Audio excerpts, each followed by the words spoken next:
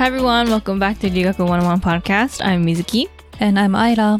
はい、今回は、留学で学んだことってよりも、留学でいろいろ経験して、今に生きてるな、みたいな感じで思うことをいくつかちょっとお話ししていこうと思います。はい。はい。ということで、早速、アイラさんから何かありますか？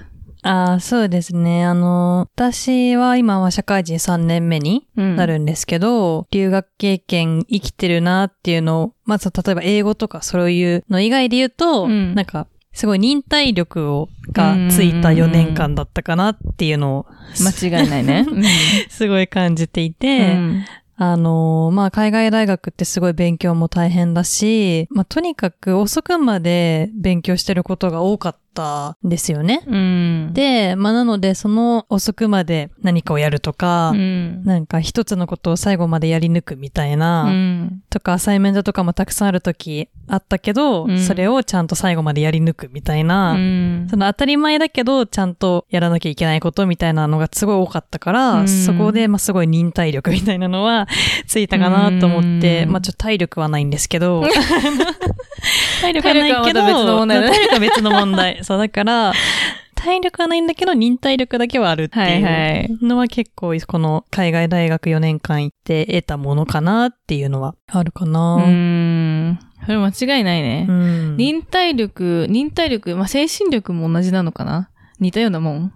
いや、なんかちょっと違う気もして、精神力ってなんかまたメンタルの話だから、なんかね、なんか私は結構自分のメンタルに嘘をついて、忍耐力だけでやり抜くパターンもあるわけよ。確かに。そうだからなんかもうすごいストレス溜まってたりとか、辛いなと思ってもやり抜くみたいな。なるほどね。そう、なんかちょっとメンタルの話とまた違うのかなと思ったりもして。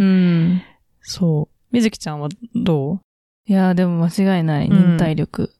なんかしかも、もうやんなきゃいけないから、何してもメンタルがズタボロだとしてもやんなきゃいけないから、そうだからもう、なんか限界までじゃないけど、自分を押し殺すっていうか、もうやり抜くみたいな、そういうのは確かについたと思う。はい。忍耐力。忍耐力ね。精神面はどうです？精神面は私そもそもそんなにメンタル強い方じゃないんで。本当意外。すぐ病んじゃう。本当意外。すぐ病んじゃうから、なんかそれは全然学生時代、なんか自分のメンタルといい向き合い方がわからず、気合で卒業したみたいな感じだったから、未だにちょっとその自分の、結構ね、アップダウンが激しいの、本当に。すごい順調にいってる時はすごいもうなんか順調なんだけど、なんかね、なんか嫌なことがあるとか、そういうのでもなく、一気にズーンってなっちゃう時がある。でもわかる。だから何が辛いのかもわからないんだけど、なんかテンション上がらなかったりとか、なんかやる気なかったりとか、落ち幅みたいな、いい時と悪い時の幅は、学生時代よりもなんかちょっとずつ、縮まって、狭まってきたというか、なんかアップダウンすごい激しいみたいになってないけど、未だに多少アップダウン激しいような気はする。本当？でも私も精神面、なんかね、あんまり逆に今までメンタルに来たことがあんまなくて、メンタル的になんかズーンってなったり、ちょっと病んじゃったりってことがあんまなかったから、だから、留学中も辛いことは辛かったけど、なんか、割と一回泣けば私ケロッとするタイプなの。いいことだ。そう。だから、そうね、精神力鍛えられたのかって言われたら、でも、日本にいたら経験しなかった辛いこととかは経験できたから、そういう意味では、その忍耐力は、確かにそうだね、忍耐力がついたからって。そう。忍耐力で全部カバーできちゃう部分はあるよね、正直。良くないっちゃ良くないのかもしれないけどね。確かに。いや、忍耐力はつくよ。4年間もいれば、そりゃ。そうだね。でも最初、でも私は高校も IBA やってたから、結構もうずっと忙しい人生。間違いない。間違いない。だからなんか、忍耐力みたいなのは一旦高校の時にそれなりに出来上がっていて、でもなんか大学の大変さって結構桁違いだったの。IB の時と比べると。なんか自分でタイムマネジメントもしないといけないし、将来のことを考えてクラス取ったりとか、専攻決めたりみたいな、なんか与えられたことだけやっていてよかった高校生の時と比べると、もうなんか自分で全部考えてみたいな、新たな悩みのあれができるからなんか違う感じだったから、まあそこでの経験で得た忍耐力がまたレベルアップした気はする。ですね。いやー、なんかそこら辺はあんま心配しなくても、忍耐力がつくのかなって思う。そうだね。それだけ辛いって意味なんだろうけど。なんだろうね。なんか辛いっていうか、なんかやらなきゃいけない雰囲気というか、なんだろうね。なんなんだろうね。なんか、留学生でいるときって、なんかね、意識の切り替えが自然とできてたの、私は。でもそれが何なのかもよくわからない。でもね、留学は失敗しちゃいけないなっていうのがすごい大きかったんですよ、中で。自分で勝手に自分にプレッシャーかけてて、たところがあったから、だから、なんか、もう成績も全部 A 取りたかったし、なんか、課題とかも、まあこれぐらいでいいよね、みたいな、そういうなんか妥協しちゃいけないとか、なんかそういうなんかね、意識がね、なぜか留学生の時はあって、そうね。なんでだろうね。なんでだろうね。留学だからかね。その心境の、なんか、あれなの1年交換留学みたいなのはやっぱりもう一大イベントなわけでしょ4年間の中。そうね。だから私はもうそのために大学入ったもんだから。まあそうだよね。そう。もう留学しなきゃいけない学部に入って、もう留学が大学生の中での目標みたいな。目標みたいな。まあ目標って言ったら、あれだけど、まあでも。大学に行く意義の一つみたいな。そう。それはめっちゃプレッシャーだね、確かに。だから、ここでいい成績残して、自分もやればできるっていうことを証明するんだ、みたいな。そういう感じだった、私は。まあでもそれはいい意味の意識の変化っていうことだったってことで。そうね。なんか、1年間アメリカで楽しく過ごそうって感じのあれよりかは、ちゃんとこの1年を有意義なものにみたいな。の方が確かに頑張れるよね。そうね。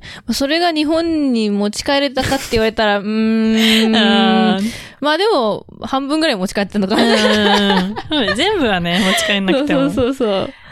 そうね。だからまあ、いい意味で、忍耐力もついたし、自分になんかいいプレッシャーを与えるようなメンタリティっていうか、まあそういうのもついたと思うし、って感じだね。じゃあ1個目は忍耐力ということで。そうですね。忍耐力ですね、1個目。1個目忍耐力。そう。はい。で、2個目に行きますか。2個目ですか。2個目。じゃあみずきちゃん2個目。2個目はね、調べる力、調査力なんていうの。まあ、リサーチ力。リサーチスキル、リサーチ力。リサーチスキルがめちゃついた。マジでめちゃくちゃついた。なんかどうにかなるだろうっていう感じだったの、私は。留学前は結構。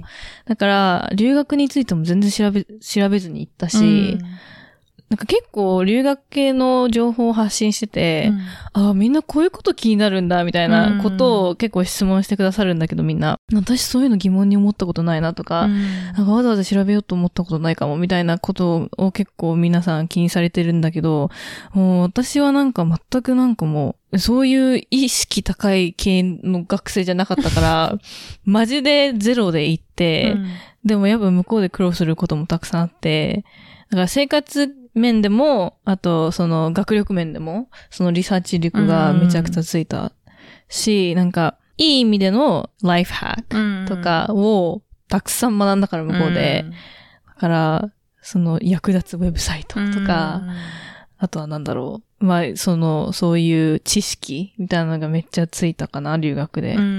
そう。確かにリサーチの仕方とかもさ、こうやって検索したら出てくるだろうな、みたいな。そういうのはもう本当に何回もやらなきゃわからないことだもんね。そう。検索の仕方みたいな。そう、検索の仕方もそうだし、なんか英語で検索するっていう。だからもう、今はもう検索するって言ったら、ほとんど英語で検索してるから、私は。まず英語で、みたいな。やっぱ英語の方が情報量が全然多いから、英語で検索するっていう癖もついたし、あと SNS とか前は、リサーチで使ったことがなかったの。本当に語学じゃない。娯楽用の SNS だったけど、もう今はどっちかっていうと、リサーチの SNS って感じ。だから SNS との、使い方もすごい変わったし。まあ、あとなんか、この前っていうかこの収録する前にね、ちょっと話してたけど、出典の仕方とかさ、そういうファクトチェックみたいな、そうね。このサイトの情報を載せたら、ちょっと一時情報じゃなさすぎてあれだなとか、なんかもうそもそもウィキペディアはダメとかさ、そう個人ブログはダメとか、なんかそういうのなんかもう当たり前だけれども、結構海外大学ってそういうのすごい厳しいから、あと盗作とかね、プレジャリズムっていう、まあ、コピペしちゃいけないとか、なんかそういうのの基礎みたいなのは、やっぱ今にも特に仕事とかでも使えるし、特にもう私とか水木ちゃんとかはこういう発信とかをさしてるわけだから、何をファクトとして発信していいのかみたいなのの見極めも結構大学時代のあれで身についたっていうのはあるかな。結構前はさ、オンラインで見たものとかさ、鵜呑みにしたり、あ、そうなんだって思ってたけど、今は、いや、ちょっと待ってよ、みたいな感じで自分でさらに調べてみて、で、なんか、しかもさ、もう絶対両極端の意見があるのよ。いいっていう意見もあるし、悪いっていう意見もどっちも絶対あるから、調べて、最終的には自分で決める感じ。なんか、あ、これは私的にはダメだなと思ったらダメだし、いいなと思ったらいいし、みたいな。そういう判断力っていうのも、リサーチする上でついたなと思うし。確かに。そう。あとは目の付けどころも変わった。なんか、例えば SNS とかであることについて発信してる人がいるとすると、コメント欄めちゃくちゃ、コメント欄めっちゃ本当に便利なのよ。コメント欄でこれもいいよ、あれもいいよ、みたいな感じで、あと自分の経験談とかをコメントしてる人も結構いるから、だからコメント欄からもめっちゃ情報が盗めるし、みたいな。そういう、リサーチする上での目の付けどころも結構変わったなって思う。確かに。って感じですね。じゃあ2個目はリサーチ力とか、こういう感じで進むの結構初めてだね。うちらいつも流れでさ、次の話みたいな感じだったけど、リストアップするの初めてかもしれない。確かに。ちょっとオークワードだけど、ね、まあまあ、いいんじゃない？はい。はい、3つ目。はい、3つ目。そうですね、3つ目はなんか問題解決能力みたいなところが結構、留学で培われたかなと思っていて、なんかやっぱりいろんな課題が起きるわけじゃないですか。例えば、まあ、大学で言うと、例えばだけど本当に取りたい授業が取れなかった時とかさ、とか、例えば、すごい難しい授業の過去問が全然ないとか、そういう結構、小さいようで大きい課題がちょくちょく起こるわけですよ。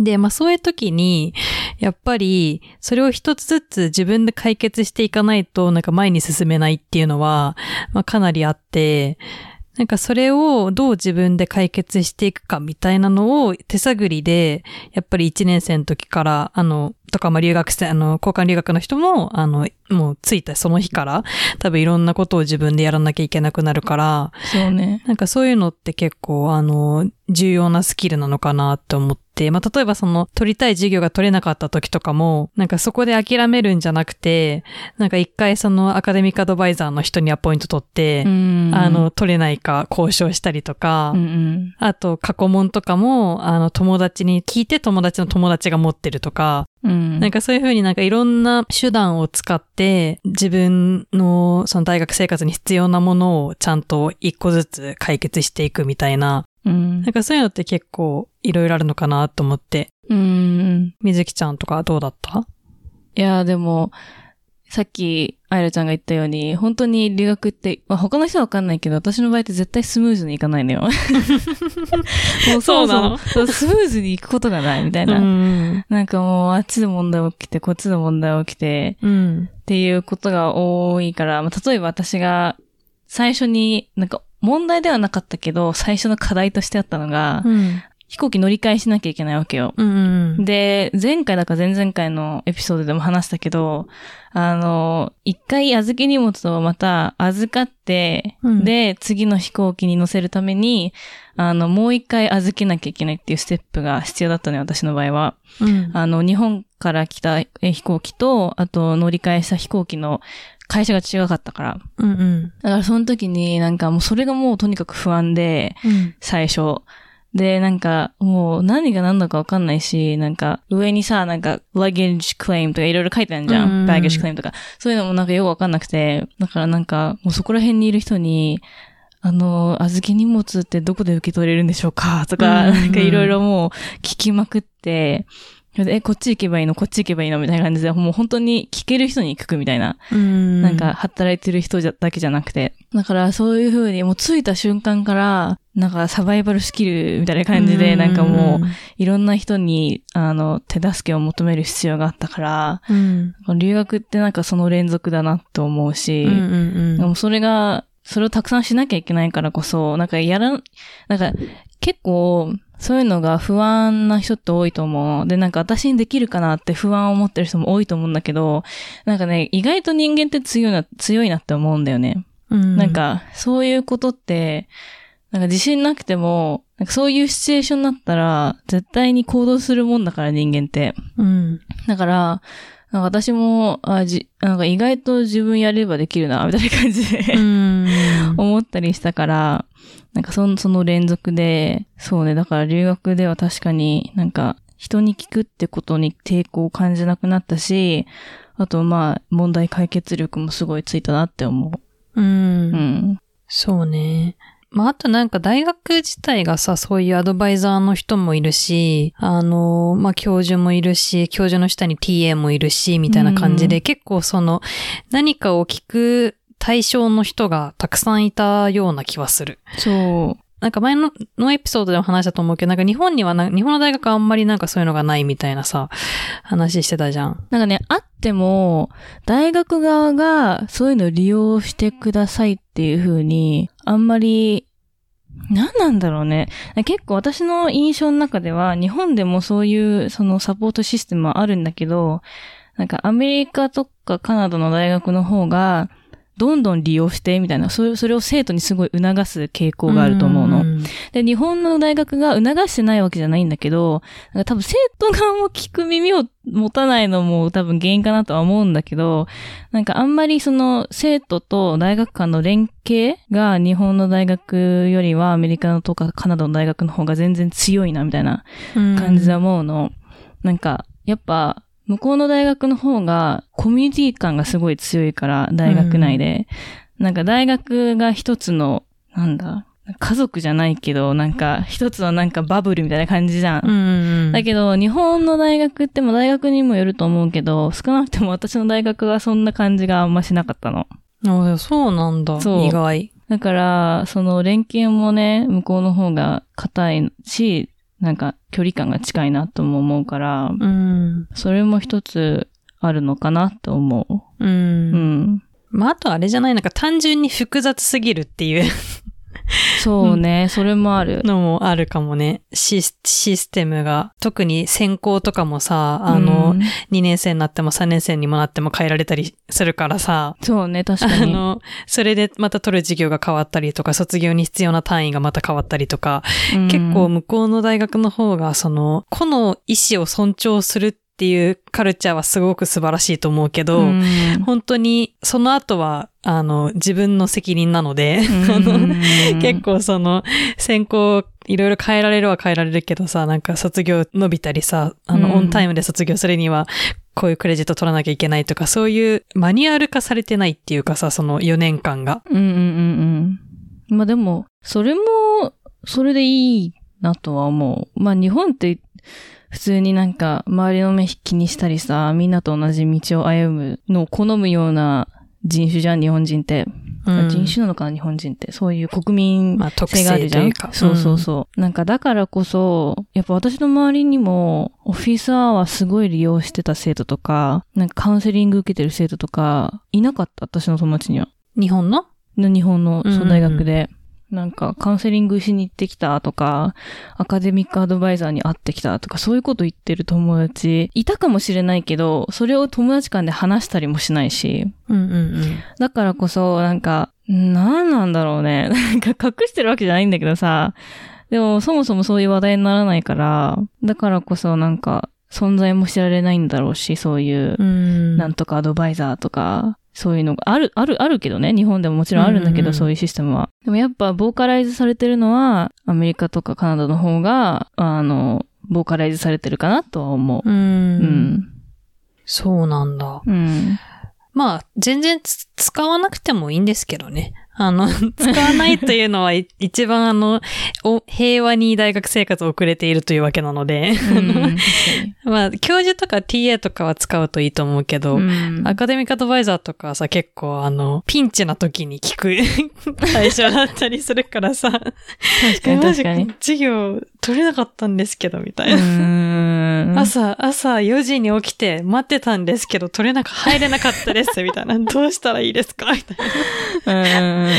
まあでもね、そういうふうにまあどうにか自分の力でピンチを回避していかないといけないので、そのあたりはね、まあ留学ならではというか結構海外大学の特徴なのかもね。そうね。まあ言語が違うっていうのももちろん大きいと思う。日本の大学だからこそ、まあどうにかなるべみたいな。そういうのも多分あると思う。なるほどね。それに対して留学はちょっとやばいみたいな。本当に何もわかんないやばいみたいな。そのままほっといたら。難しいよね。そう。雪だるま式に問題が大きくなっていくから。だから、恥ずかしくても聞かなきゃいけないみたいな。そう。そう。いや、だから、結構、だいたいみんな1、2回は、アドバイザーとは面談とかしてると思うな。私は幸い1回もなかったけど、割とそこら辺はスムーズにいったから。でも4年間行く人は絶対利用すると思う。やばいよ。てかね、もう授業がやっぱ取れないんだよね。なんか、トロント大学あれだったの、先着順で、全世界で夏休み中とかに、履修っていうやつ、があるんだけど、日本にいた時は例えば、もう朝4時とかに、PC の前にスタンバって、もうなんか、ライブのチケット争奪戦ですかみたいなさ、そう感じでさ、入ったらさ、なんかもう全然入れなかったとかさ。学年で優先順位とかもあるもんね。そう。もう4年生が一番優先順位高いんだけど、もう4年生でほぼほぼ埋まってて、みたいな。そう、まあでも取りたいんですけど、みたいな。そう。とか言って、結構。でもね、もうあれも結構闇だよね。代行サービスとかあるらしいよ。マジで、やばやばいよね。代行してくれたからってその人がさ、入れるわけじゃなくない別に。別に寝てたいからってそういう感じ。違うの。なんか、これ本当なのかわかんないんだけど、私は聞いた話なんだけど、なんかウェイトリストにまず乗るわけ。入れなかったら。なんかあれなんだっけちょっといいやめよう。わかんなくなっちゃった。なんかね。なんか通知が来るの？そういうシステムがあるの？いや、なんかウェイトリストで一番上になったら、その子が抜けて、お金をもらえるみたいな。その子が抜けて？だから、ウェイトリスト、自分がウェイトリスト1番だったら、あと一人誰かが、そのクラスから抜けたらその子が入れるわけじゃん？でも、それが、その、あと一人抜けるかっていう確証がないわけじゃん。だから、そのクラスにもう入れた子が、じゃあ、やっぱりやめますって言って抜ける代わりに、やめますってかね、人気なクラスにいろいろ入っとくわけ、最初に。その人が先に。そう、その人が先に入ってて、で、そのクラスに入りたくても、ウェイトリストに入っちゃった子が、最後の、自分、ウェイトリストの番号が1番になった時に、そのクラスに入ってる子に連絡して、じゃあその子がドロップして、その子が入れるわけじゃん？で、そうなった時に、抜けた子に、その入れた子がお金を払うっていう。何それっていうのを、やってる人たちがいるっていうのを聞いたことがあるんだけど。もちろんその代行する人っていうか抜ける人は生徒なんだよね。そうそう。ね、なんか、すごいシステムだね、それ。そう。聞いたことあるんだけど、なんかそんな感じだった気がする。まあでもそれぐらいなんかシビアというか、いやでもまあね、大体は頑張れば入れる、普通にオンタイムに、ログインしたら入れるんだけど、なんかね、統計学の授業がね、本当に教授が少なすぎて、なんかもうすっごいコンペティブで、4年生の時も入れない授業とかあって、それはさすがにそれ取らないと卒業できないんで、みたいな言って、アドバイザーに交渉して、入れてもらったりとかしたけど、そう。私もあった。なんか、入れない授業があって、てか、2年生だか3年生の授業で、その授業を取るために、1年生の時に取っておかなきゃいけない授業とかあるじゃん。交換留学生だから、もちろん取れてないわけだから、その授業たちを。だから、その留学生なんだけど、特別枠みたいな感じで入れてくんないかって。私は教授に直接交渉したら普通に、いいよ、つって入れてもらったり。確かに。小さい大学とかだとね、直接交渉できるかも。そうそうそう。なんかね、ダメ元でいいから聞いてみるって大事だなって思った。そうそう、もうね、全部聞いた方がいい。そうそうそう。もう全部ダメ元でいいから、やってみると意外とね、いいよいいよみたいな感じで言われたりするね。なんだっけ、前もエピソードで話したけど、例えばテストのスコア交渉したりとかさ、そうそうそう。これもう絶対もう正解なんですけど、みたいな。そう。とか、あとはなんだっけ、アサイメントのエクステンションもらったりとか、ちょっと他のアサイメントも忙しくてみたいな、1日だけ、猶予くださいとか言って、メールしたりとか。あと私は大学3年生の時とか、ボスキャリ行ってた時とかは、ミッドタームとドカぶりしてたから、ちょっとアサイメント、ジョブハンティングしてるんで今、みたいな。ちょっとアサイメントしてる場合じゃなくて、みたいな感じで、ちょっと、エクステンションくださいって言って、言ったりとかね、してましたね。そうね。結構ね、そんなことまでできるんだっていう交渉があったりするんだよね。なんか、プレゼン苦手だからレポートでいいっすかみたいな感じで聞いてる友達とかもいて、もう全然それで OK もらえたみたいな。なんか、すごいな、みたいな。そうね。行ってみるに越したことはない、ね。いや、ほんと、その通りですよ。まあ、なので、直接言うのが怖いとか、まあもしかしたらあるかもしれないんで、全然メールとかでもね、交渉できるし。できる。友達になんか解決策聞いてみたり。そう、なんかワンクッション置くのも全然いいと思う。あとはなんか、教授へのメールの送り方とかね、結構、ネットにたくさん落ちてるんで。最近チャット GPT に聞けば全部書いてくれるから、本当に心配ないと思う。便利だね。本当便利。便利、チャット GPT。マジ便利。確かにメールはね、チャット GPT でいいね。なるほど。皆さんいろいろ質問して解決してってくださいって感じですね。はい。あとはね、じゃあ4つ目。4つ目は、じゃあ私いいですか？どうぞ。4つ目は、常識は一つじゃないっていうことなんですけど、まあ、やっぱりカナダもアメリカもそうだと思うんだけど、本当にいろんな国からいろんな留学生が来てたりとか、あと移民で向こう、現地に住んでる人とかもたくさんいて、なんか本当に常識がたくさんあったっていうのがあって、自分の中の常識って常識じゃないんだみたいな、じゃあ常識ってなんだろうみたいな、なんか一回そのフェーズに陥ったことがあって、まあでも何が言いたいかというと、まあ本当にいろんな人がいるっていう。だから例えば自分の常識ではこうだったから、その常識通りに、例えば友達とかが動いてくれないとか、例えばシェアハウスとかしてたから、普通に考えたら、この状況ありえなくないみたいなこととかたくさんあったんだけど、なんか、普通ってなんだろうみたいな。私にとっては、その状況が普通じゃなかったけど、向こうからしたら、それは普通だったかもしれないし、みたいな。そうだから、なんかそういう、なんか自分の常識と反した行動をする友達とか、なんかシチュエーションがあったとしても、なんかあんまり一喜一憂せず、ああ、そういう人もいるんだ、みたいな。めっちゃわかる。そういうこともあるよね、みたいな。だってみんな違う人間だもの、みたいなさ、なんかすごい達観視できるようになったというか、いろんなことを。そうね。それめっちゃわかる。なんか私もルームメイトで、もう常識、もう文化の違いは置いといて、文化関係なく常識の違いがありすぎて、なんかもう、みたいな。本当に、みたいな感じの状況が多くて、最初は結構びっくりしたり、いちいちちょっとなんか、って感じだったんだけど、でも、なんか、妥協する姿勢がついたっていうのかわかんないけど、なんか、まあいっかっていうのもそうだし、あとは結構違う人の立場からしたら、ああ、そういうことなんだみたいな、そういうのを考える癖もついたっていうの。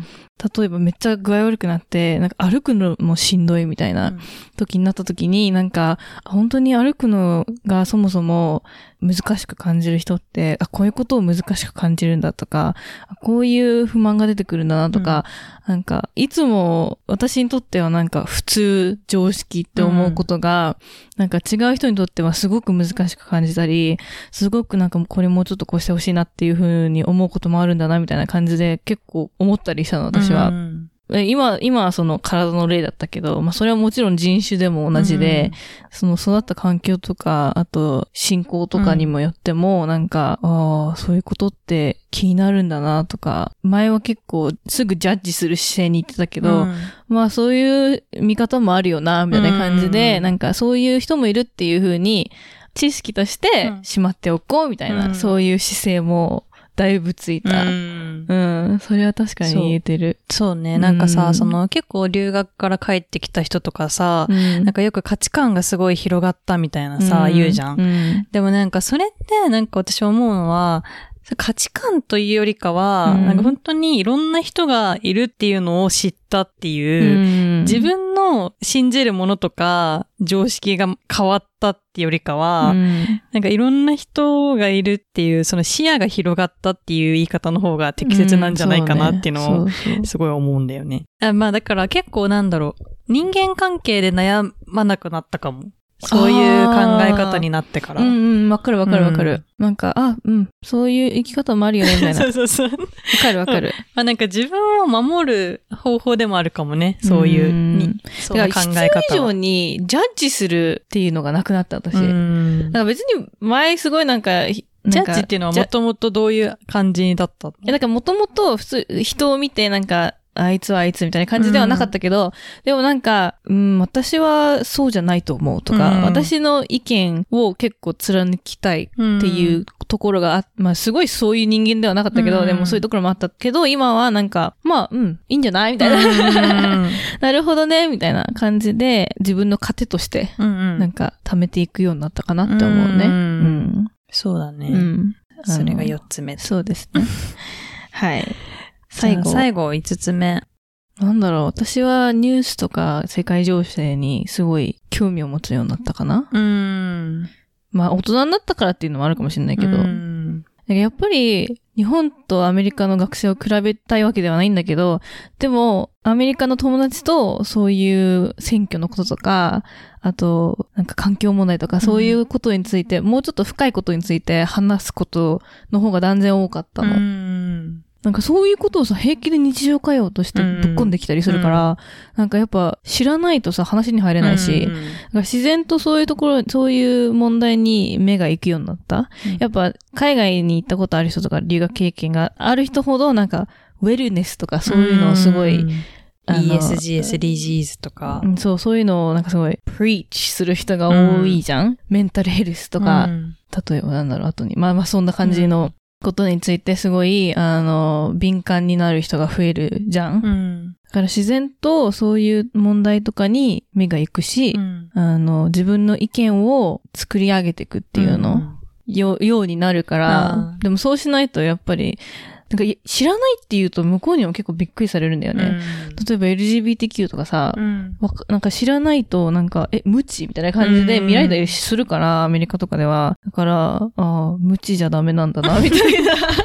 確かにね。そうそう。だから別にね、知らなくていいこともあると思うの、私は実は。だから日本の学生とかを非難してるわけでは全然なくて、でもやっぱアメリカの学生とかでは普通に日常会話として、ジェンダー問題とかを、友達間で話したり、まあそういう人も多いから、やっぱ向こうの方が、だから、そういう環境問題とか、何々問題に目を向けるようになったね、私は。だからニュースを見る機会も増えたし、なんか SNS のアルゴリズムも、そういう何々問題とかについて話した投稿が増えたし、って感じだね。それはすごいいい影響だね。そうね。でもそうだよね。確かに。私もなんでこんなにみんなこのトピックに関心が高いんだろうみたいなぐらい本当に極めてる子は極めてるからさ。そう。この子に聞けばなんかわかるだろうみたいな子が何人かいたもん。そういう LGBTQ とか、ジェンダー系とか、そういう環境系とかね。そう。なんか私一番難しかった授業何なんだろうと思ったの。ジェンダーの授業が一番難しかった。なんか難易度とかそういうのじゃなくて、自分の考えを構築するっていうことに関してジェンダーがすごい一番難しくて、そもそも LGBTQ は知ってたけど、深いことまでは知らなかったし、だからその状態でいきなり授業を受けて、なんかこんなに深いものなんだみたいな。なんか割と私はみんな違くてみんないいよねでいいんじゃないって私は思うの。結構そういうなんか違う生き方があってもいいじゃん。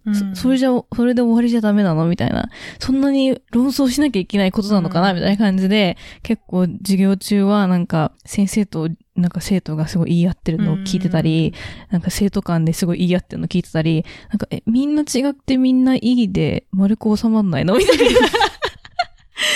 確かにね。そう、だから教材とかも読んでて、むずみたいな、もう難しいみたいな感じですごい思ってて、そう、だからこそなんか、そうね、自分の考えを構築するいいきっかけになった授業だなって思うし、あとはあれだよね、ディスカッションやっぱすごいするじゃん、向こうの大学って。で、なんかさっき話してた、いろんな人がいるよねっていうのは日常生活では多分それでよくて、でも大学の授業のディスカッションって、私も授業によってはすごいチルな、なんかみんな一人ずつ意見言って終わりみたいなやつだったけど、なんか結構やっぱ自分の中で覚えている、記憶に濃く残っている授業とかってやっぱディスカッションの時間が濃かったっていうのがあって、自分の意見言うじゃん。めっちゃ刺されるみたいな。みたいな。でもこういう考えもあるよねみたいな。だから、結構最初の方は、自分の意見言うの怖いぐらいに、みんなボンボン来るから。そうね。そう、あれだったけど、なんかそれに慣れると、何か他の子が言った意見に対して自分の意見を言えるようになったりとか。でも私、それに関して留学生ってすごい得だと思うの。なぜかっていうと、例えば私がアメリカに留学してます。で、グループディスカッションになりますってなった時に、私以外みんなアメリカ人なの。だから日本人的考え方っていうか、違う視線でこの問題について追求できるのって私しかいないから、だからグループの中で日本人の私からしたらこういう考えですみたいな感じで言うと、向こうも、それ新しいねみたいな。そういう考え方もあるんだ、そういう生き方もあるんだみたいな、そういう風になんか面白がってくれるの結構。だから、ディスカッションするときは、なんか変に合わせようとしなかった、私は。変に合わせず、私はこう思う、みたいな感じで、結構自信ありげに言って、で、話が盛り上がるみたいな機会が多かったから、そのグループの中で発言するのってすごい怖いと思うんだけど、でもそういう風に見たら、留学生って意外と得なんだなって思った、私は。そうだよね。なんか別にさ、そういう知見がなくても、自分の経験ベースで話せば、かなり、向こうでは有益な情報になったりするもん。そう。だから必要以上に自分の意見を言いのってビビらなくていいんだなって思った。それは本当に思う。最初は怖いけどね。そうね。どう思われるんだろうとか。でもなんか、どうせみんな同い年の大学生だし、みたいな。なんか言って、評価が下がるわけでもないし、ディスカッションって別にポイント制、私はじゃなかったの。ポイント制だった。ポイントっていうか。ポイント制ってどういうこと？なんか発言したら、そんなことなかった。ポイントもらえる。全然そんなの。なんかそういう大学もあるらしくて。つら。だから必ず、一人一回発言しないと、その授業のクレジットもらえないみたいなやつとか。それ辛いね。私は結構なんか少人数で3、4人とかでディスカッションみたいなの多かったから、なんかああいうの本当に苦手。なんか15人とかで丸になって、そういうのが多かったっていうか、そういう授業もあった。あるよね。でもそういう授業の方が自分の意見言うの楽しいなと思った。私苦手。なんか苦手だけど、なんか十何人に対して、まあ君たちはそういう考えかもしれないけど、私はこういう考えです。みたいな感じで言うと、結構なんか盛り上がったりするんだよね。なんか、そうなんだ、みたいな。しかも、ちゃんと言うの。日本ではとか、そういうこと言うの結構私。日本ではこういう考え方するよ、こういう行動を取るよ、みたいな感じで。それいいよね。だって誰もさ。そう。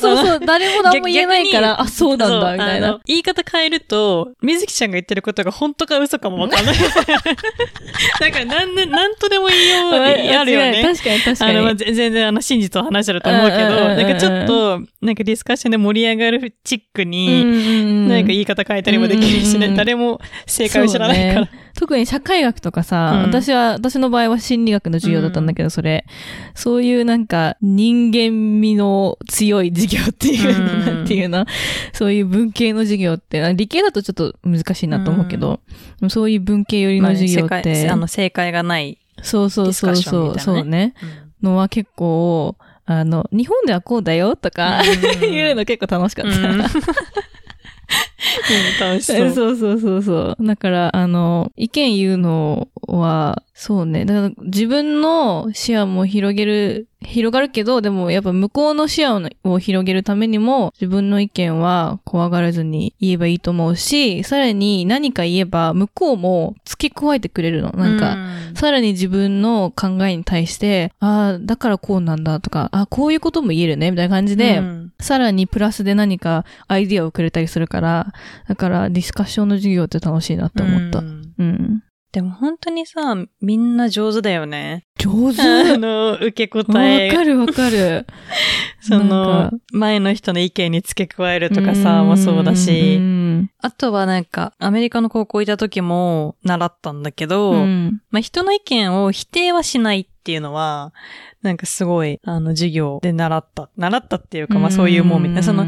完全否定しないみたいな。否定したらそこ何も生まれないから。そうね。そう。だから、まあ何か自分と異なる意見を言ったとしても、なんか、一旦肯定して自分の意見を言うであったりとか、なんか結構言い方の練習じゃないけど、なんかディスカッションうまくやる方法みたいな結構高校の時に習ったわ。本当、ディスカッションの方。でも確かに向こうの生徒はって言ったら言いたくないけど、なんか日本の学生と比べてるようだからこういう、なんかそういう意味で言ってるわけじゃなくて、そのアメリカの授業を受けた時はなんか、すごい受け答えうまいし、プレゼン力あるなってめっちゃ思った。キャッチボールが上手だよね、言葉の。さっきのさ、大人と接する姿勢もそうだけど、授業中とか、なんかそんなフランクに接していいの先生とみたいな。もうさ、本当にびっくりするぐらい近い人いるよね。そう。だからそういうのを見ててすごい、なんか新しかったし。カルチャーショックやね。いや、ほんと。だから、